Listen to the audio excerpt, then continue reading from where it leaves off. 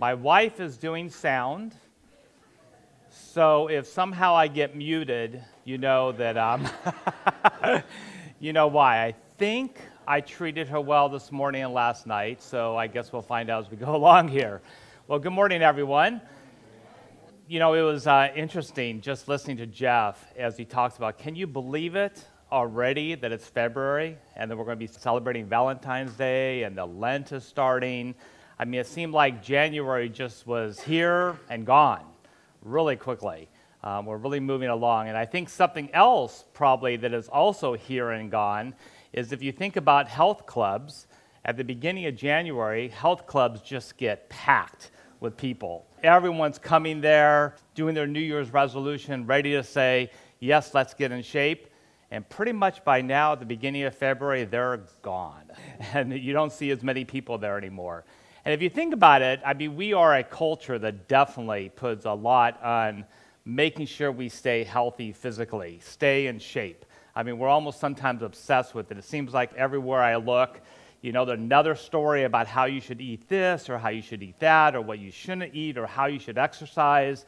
I mean, we're just constantly focused on that. And I think there's a very good reason for that. If you take a look at the chart, this is a chart that Jeff used last week in his sermon. I think it's a really good representation of really all the different aspects of who we are as people. And as you can see in there, the body is right there in the middle. And so we know that when our bodies don't function right, when we don't feel right, when we're sick, that so many of us have experienced in the last couple months with the flu going on, then when our body's not right, you know, our moods are off, we don't feel like we can do what we want to do, our relationships get off with each other. And so this chart really shows the importance of where our body falls in that. And also, if you take a look at what we've been going through, we're in Luke 5 now, and we've been going through a number of different stories. Jesus is just starting his ministry. And in Luke 4, he declares and says, this is who my ministry is to. I'm going to come and proclaim the news. I'm going to set the captives free. And then you start looking at these different stories we've been through in the last few weeks in Luke, and what do you see Jesus primarily doing? He's coming and he's healing people's bodies. He takes seriously that our bodies, when they're not functioning right, they prevent us from being fully human. When Jeff preached last week, we see a shift that occurs. When Jesus takes a paralyzed man, and he says to that paralyzed man, he says, be healed, and stand up and walk. And this paralyzed man who's been paralyzed probably his entire life gets up and walks. But Jesus says something else too, which I think comes to this diagram we're looking at here. Jesus also says, your sins are forgiven.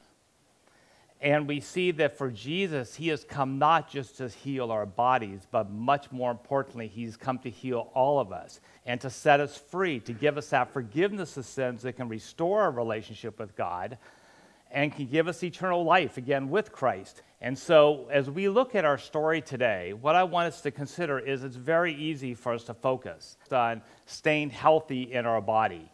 But what I want us to think about today as we read this story is how do we stay healthy spiritually, not just physically? And there's many different means of spiritual. Here I want to focus on what Jesus means by spiritual. And so really I want to focus on how do we stay healthy in Christ? And I think our story today we're going to look at in Luke is going to give us some insight into that. So if you can, I want you to turn to page 861 in your Pew Bible. And we're going to be looking at the story when Jesus calls, it might say the heading, Jesus calls Levi. So page 861, we're going to be looking at and reading verses 27 through 32. And let me open up in prayer. Heavenly Father, we just thank you for this day. We thank you that we're here to worship you. We thank you that we can just laugh, that we can praise you. And Father, as we open up your word, I pray that we will not just be people who hear that word, but help us to understand what you have to say to us today so we can do your word. In Jesus' name, amen. Luke 5, 27 through 32. After this, he went out and saw a tax collector named Levi sitting at a tax booth.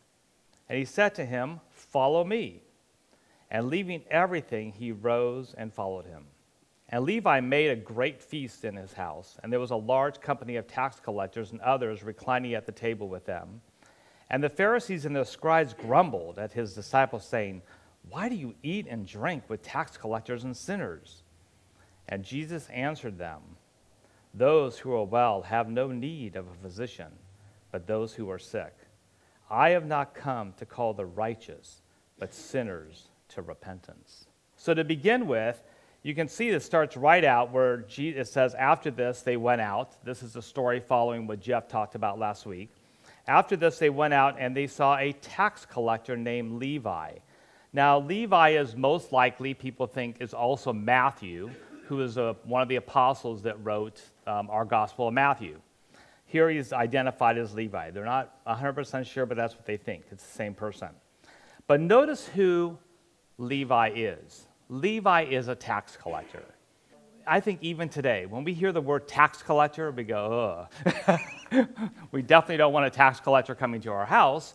And that's pretty rare today. I mean, when we think collecting taxes, we think of obviously the IRS, and we're all in that mode right now where we're doing our taxes, getting ready to file them. But we also pay taxes without really thinking about it. You know, when we go to the grocery store and buy something, when we go to Best Buy and buy something, whenever we purchase something, we're paying some type of tax. Well, back in the time of Jesus, there were people who their profession was being a tax collector. And the way that it worked is Rome wanted to collect all these taxes from people. And so you had this sort of hierarchy of tax collectors. You had at the very top, which were always Roman citizens, you had what were called publicans. And they were the ones that were in charge of hiring a bunch of tax collectors to go out and collect taxes in different ways, in different forms. And those tax collectors would then bring that money to the publicans, who would then take it to Rome. But now the tax collectors had to make money for themselves, provide for their families. The way they got money, they would ask you, when they would say, "You owe me this amount of tax," they put onto that amount of tax money for themselves. Okay, so they decided for themselves when they said, "I'm going to collect taxes from you," how much they were going to take of that for themselves. So you can just imagine how easy it would be for those tax collectors to become corrupt, and for where they would end up taking more than what maybe people thought they should have. And they were looked at particularly by the Jews, as sinners, in part because they thought they were being corrupted. They were having to pay all these taxes. They didn't want to pay the taxes, and there was a corruption going on. So that sort of sets the scene for you. And so you can imagine Jesus, looked at as a teacher, all right, a Jewish teacher, for him to be calling someone who's not a Jew and say, "Follow me," to become his disciple. So the word "follow me" here, this was something very common back in Jesus' day. Teachers and rabbis would call disciples and say, "You want to be my disciple? Come and follow me." Some people would go up to rabbis and say, "Hey, can I follow you? I like you as a teacher." And so this was something common that would happen. What wasn't common is for Jesus, as a Jew, to go up to a tax collector of all people and say, "Follow me." And what's interesting is notice what happens here. Look, and I just love the brevity of our text. It says, Jesus comes up to Levi. He says, "Follow me." And without any hesitation, it says, and leaving everything, he rose and followed him. So here was someone who said, "Wow, I'm looking, there's something about this Jesus, and he's calling me a tax collector, and I want to follow him." So immediately, and when you would follow someone back in those days, you would leave everything. You would leave your business. A lot of times you would leave your family, and you would go follow and then become a disciple of that person. That's exactly what Levi is doing here. So Levi, happy this is going on and thinking, "Wow, here's this religious Jew who has now called me. I want to invite him to dinner with all these other tax collectors so that we can feast together." And notice what it says, and Levi made a great feast in his house. There was a large company of tax collectors and others reclining at the table. And then they had some type of meal. Now, at this point, the Pharisees and the scribes, I can tell you, they might have been outside.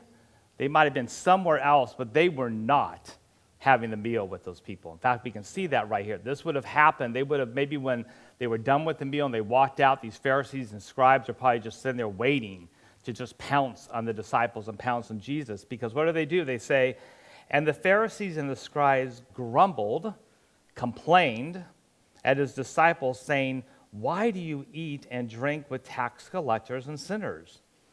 And so the Pharisees are saying to Jesus, how in the world could you do that? How could you eat with these people who are sinners? As a Jew, we are ones who are supposed to be separated from sinners. We're supposed to be separated from those who corrupt. We're supposed to be separated from those who are not Jews. And so here Jesus is eating with those who are identified as not Jews and ones who are identified as tax collectors or sinners. And so what you see happening here is you see what we still do a lot of today. And Jeff talks about this when he talks about the vision we have for our church. What is going on here is you have people, in essence, drawing fences.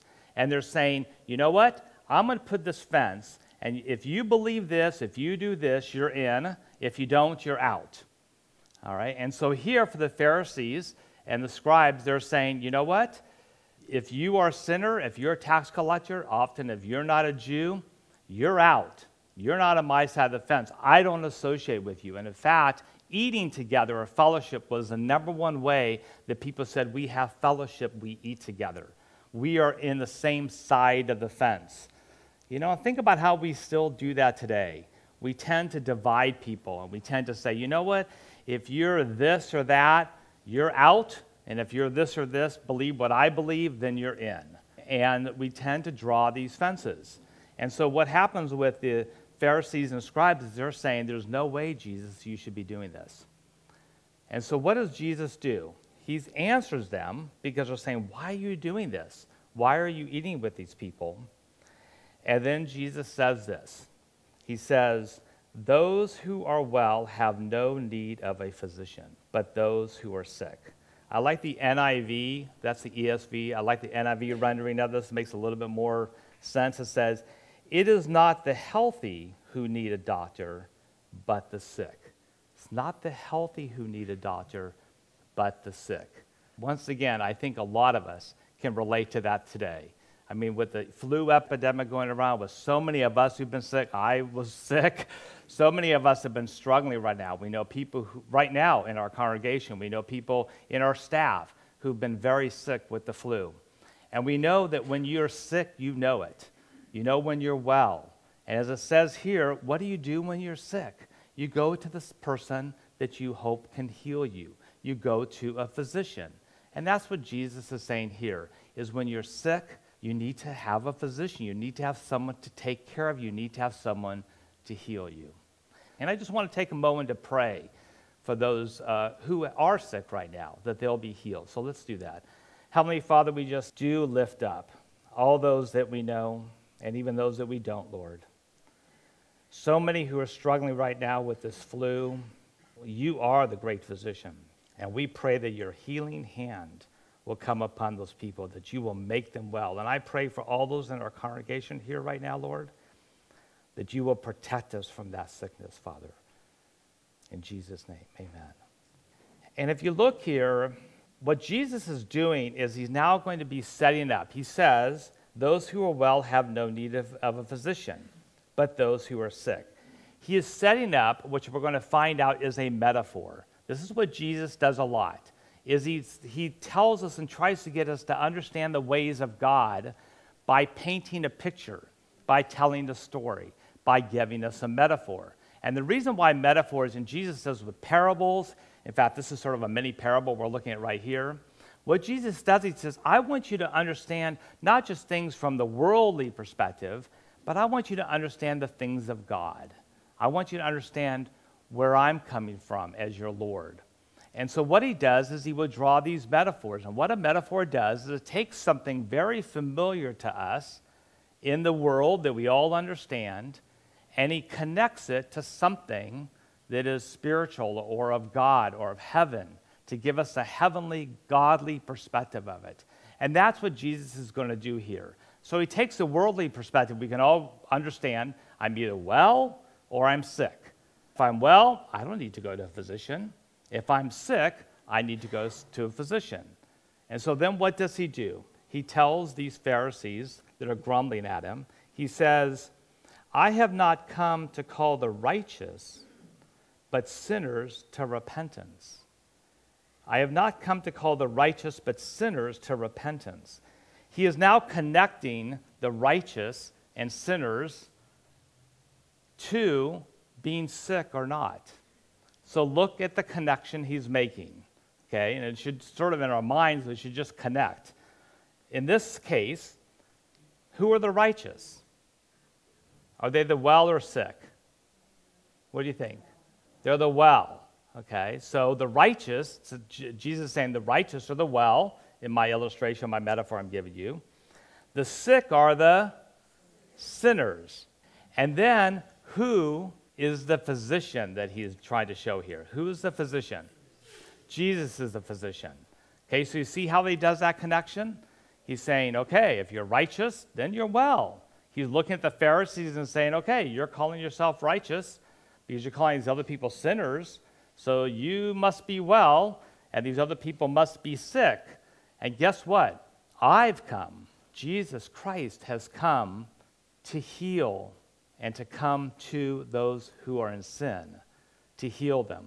Now, when I say that, think back what I talked about with offense. When you think of offense, it sounds again like Jesus is sort of doing the same thing. He's like making offense. He's saying, okay, those who are righteous are over here, and those who are sinners are over here. And okay, you Pharisees think you're righteous, you're well, great, but you know what? I've come over here to call the sinners. That's what he's setting up.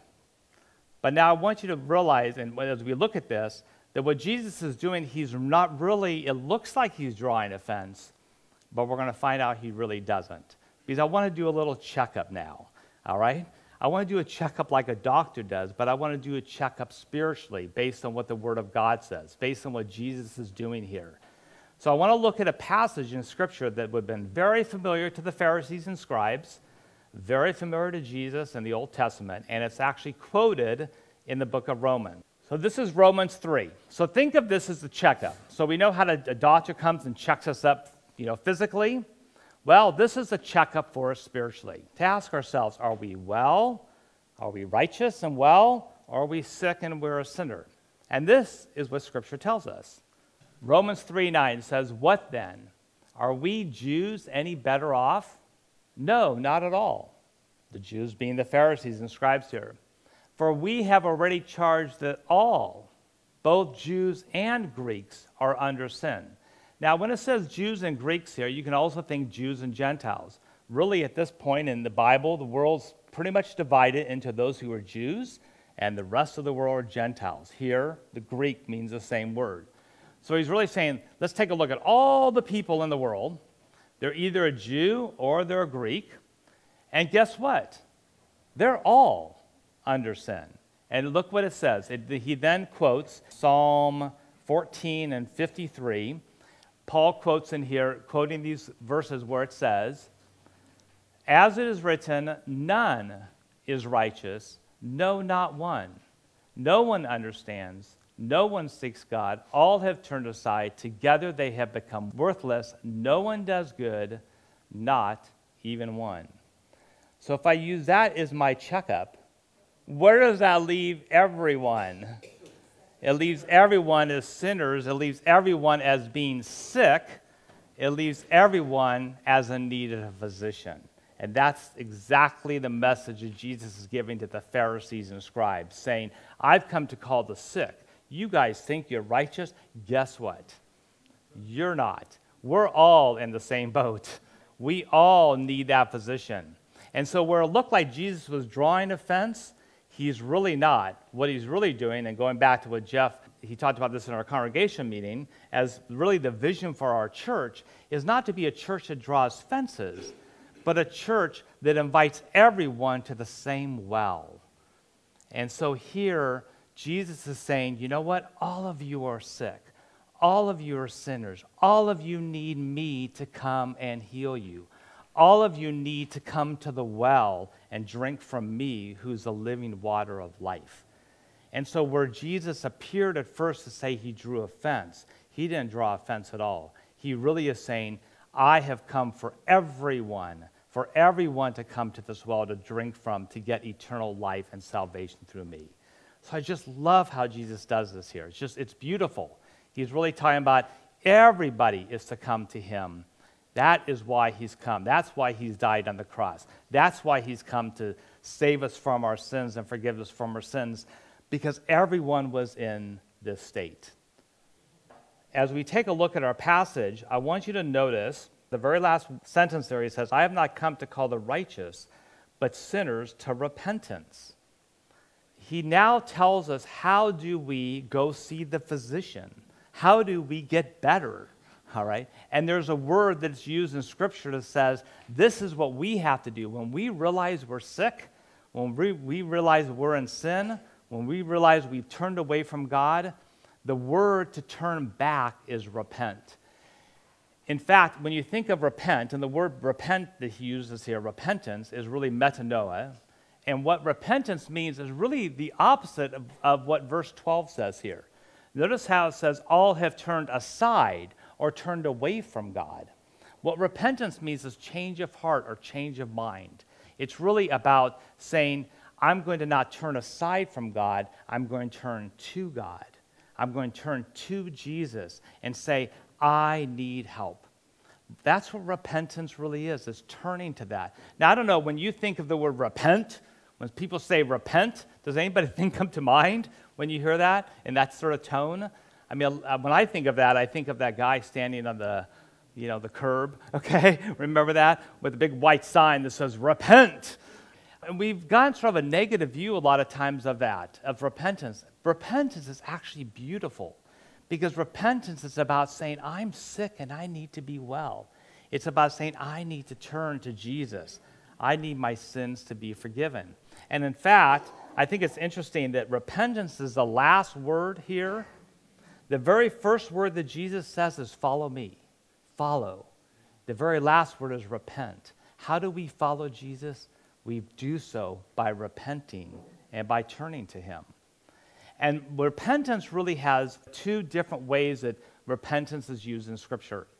The first way repentance is used is to mean conversion. It's the way in which you first came to become a Christian, the way you first accepted Christ. When you first said, Jesus, I'm a sinner, I need you, and he gave you that eternal life and he brought that Spirit inside of you. That is the first meaning of repentance. And that's what you see Scripture talk about, like when Peter, in Acts 2, he preaches to the Jews and the Gentiles there. He tells them about Christ. He says, this is who your Lord and Savior is Jesus Christ.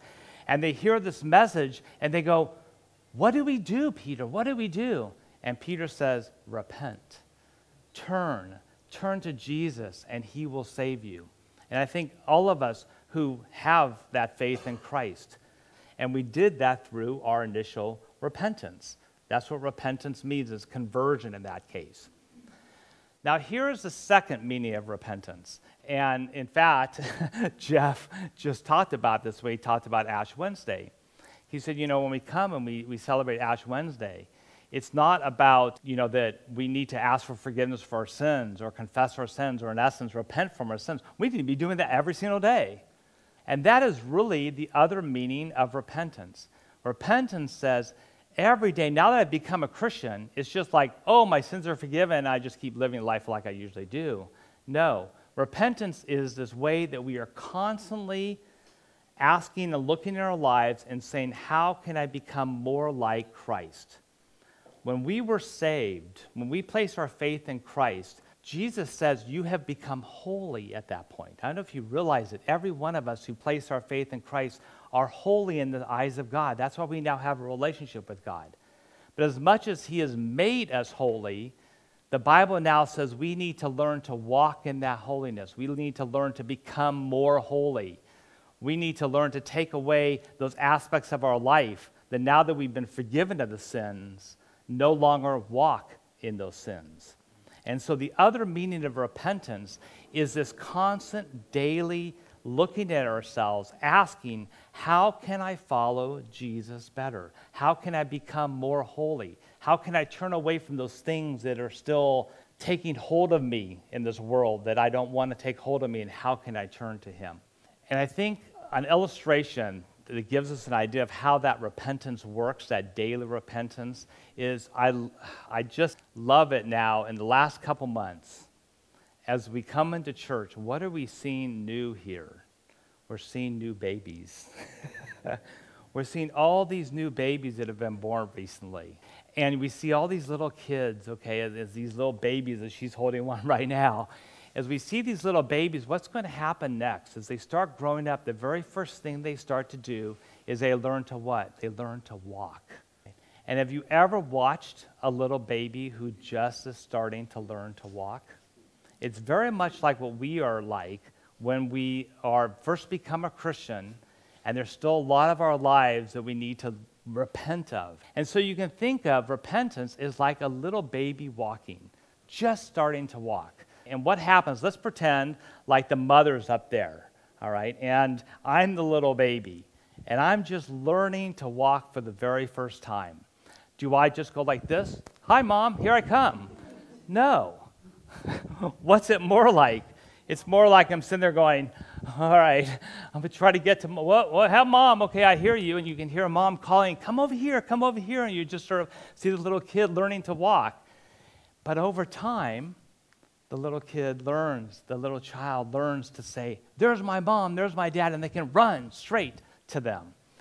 That's what repentance is like in our lives, is we start out taking something that we're in sin, that we've been struggling with, and we call upon God and we say, Lord, help me. And we turn and set our eyes on God. And when we do, He, through that Spirit, helps us to learn to walk. And you know, as we get even more and more mature as Christians, we can take for granted sometimes that we might still get thrown off path. That someone might sort of push us, or something will come in our lives that will sort of push us off path. And we have to learn to say, wait a minute, turn my eyes back onto Jesus and learn to walk straight. And then I can start following Him in that area of my life. And so that's the area of repentance that all of us, I think, every day to look at our lives and say, how can I walk more holy? How can I be more and more like Christ? And as we do that, as we start walking that straight line, I have one caution for us. And the Bible has one caution for us. Because as we start walking in certain areas and saying, you know, I'm following God pretty well, I'm reading my Bible every day, or I'm praying, or I'm going to morning prayer, 6 days a week, or I look at my life and I think, I'm doing pretty good. And then we see someone who's not a fellow Christian, and we can very easily tend to judge others in areas where they have not learned to walk in the same way we've learned to walk. And the Bible has a really good passage about that. I thought of this passage because at our elder retreat, Gary Smith brought this passage up. And it's a really good reminder to us as Christians as how we are to help each other walk in repentance. And notice what it says. It says, you therefore have no excuse, you who pass judgment on someone else. Whatever point you judge another, you're condemning yourself, because you who pass judgment do the same things. We either have done the same things, or we're still maybe doing the same things, in which we look at a brother or sister in Christ and we say, you need to repent, you need to get straight. And we can come down really too hard on people, and yet the Bible says how we're supposed to act towards others. It says, now we know that God's judgment against those who do such things is based on truth. So when you, a mere human being, pass judgment on them, and yet do the same things, do you think you will escape God's judgment? Or do you show contempt for the riches of His kindness, God's kindness, forbearance, and patience, not realizing that what? What leads us to repentance? It is God's kindness that is intended to lead you to repentance. And so when you see someone else struggling in a certain area, really what we want to do is bring God's kindness to them, to help them to see where they need to walk straighter. We need to grab onto them and say, here, let me help you. Let me help you to walk straighter, and come alongside them and treat them with that kindness to help them become more and more like Christ. So as I end, I want to just sort of give us a couple ways to be thinking about how do we live this life of walking in this repentance, this life as we do this. This is how we become healthy spiritually. This is how we become healthy in Christ. We know how to do it pretty well physically, whether we do it or not. This is how we learn to be healthy in Christ. And so for Christmas, as a way to think about this, my wife, speaking of healthy these days, a lot of us are wearing these little digital watches these days. My wife, for Christmas, got me an Apple Watch, and one of the things that the Apple Watch is known for is to help you become more fit physically, all right, because it's tracking your movements and how much exercise you have. And so what the Apple Watch does is it has these 3 circles. It's called activity circles. And what it does is the circles start out being not closed. I mean, the whole thing's opened. You don't have these circles closed. It starts out just at the top with a little bit of red, a little bit of green, a little bit of blue. And they represent how much you stand up or sit down is the blue. The middle one represents how much exercise, you're getting, how aerobic you're being. And then the top one represents how much moving around you do. And your goal is that every day to learn to close the circles, all right? Where you do enough of each of those that you then, if you do that, it's saying, okay, you're learning to be healthy today. It's a good reminder. Well, I want to think of that in terms of what we talked about today. I'm going to give you 3 circles that we should try to close every day. And here they are. As we've been talking about, looking at this passage again and thinking about how we can be healthy in Christ, here's 3 ways we can think about every day to be healthy in Him. The first way is to walk in repentance, which we've been talking about. James 5:16 is a great passage because it talks about how we are in walking in repentance. We are to take others, and we're to confess our sins to others and pray for others. And Galatians 5 talks about walking in the Spirit. The second one is, how can we lay down our life for others every day? It says in John there, 1 John, which we mostly think of John 3:16, but it says in 1 John, the way that we can do this, the way we can lay down our lives, this is how we know love, is when we lay down our lives for others like Jesus laid down His life for us. Every time we do a little thing where we say, I'm not going to be selfish, I'm going to choose instead to give up my life for someone else. I'm going to decide I'm not going to do this, but I'm going to do this for another person. All these little ways closes our circle. And the last one is standing up for Christ. Matthew 10:32 says, every time you acknowledge Christ before others, share Christ with someone else, Jesus acknowledges us before His Father. And it says the way we can have Christ abide in us is when we simply share Christ with others. Whether they're believers or whether they're not, how can we share Christ with others? And so you know what? If you focus on those every day, that's how you can stay healthy in Christ. By keeping those things in mind, looking at our lives, and then going alongside others and helping them in their lives. So I hope today this will be a motivation for all of us, not just to stay healthy physically, but also in Christ.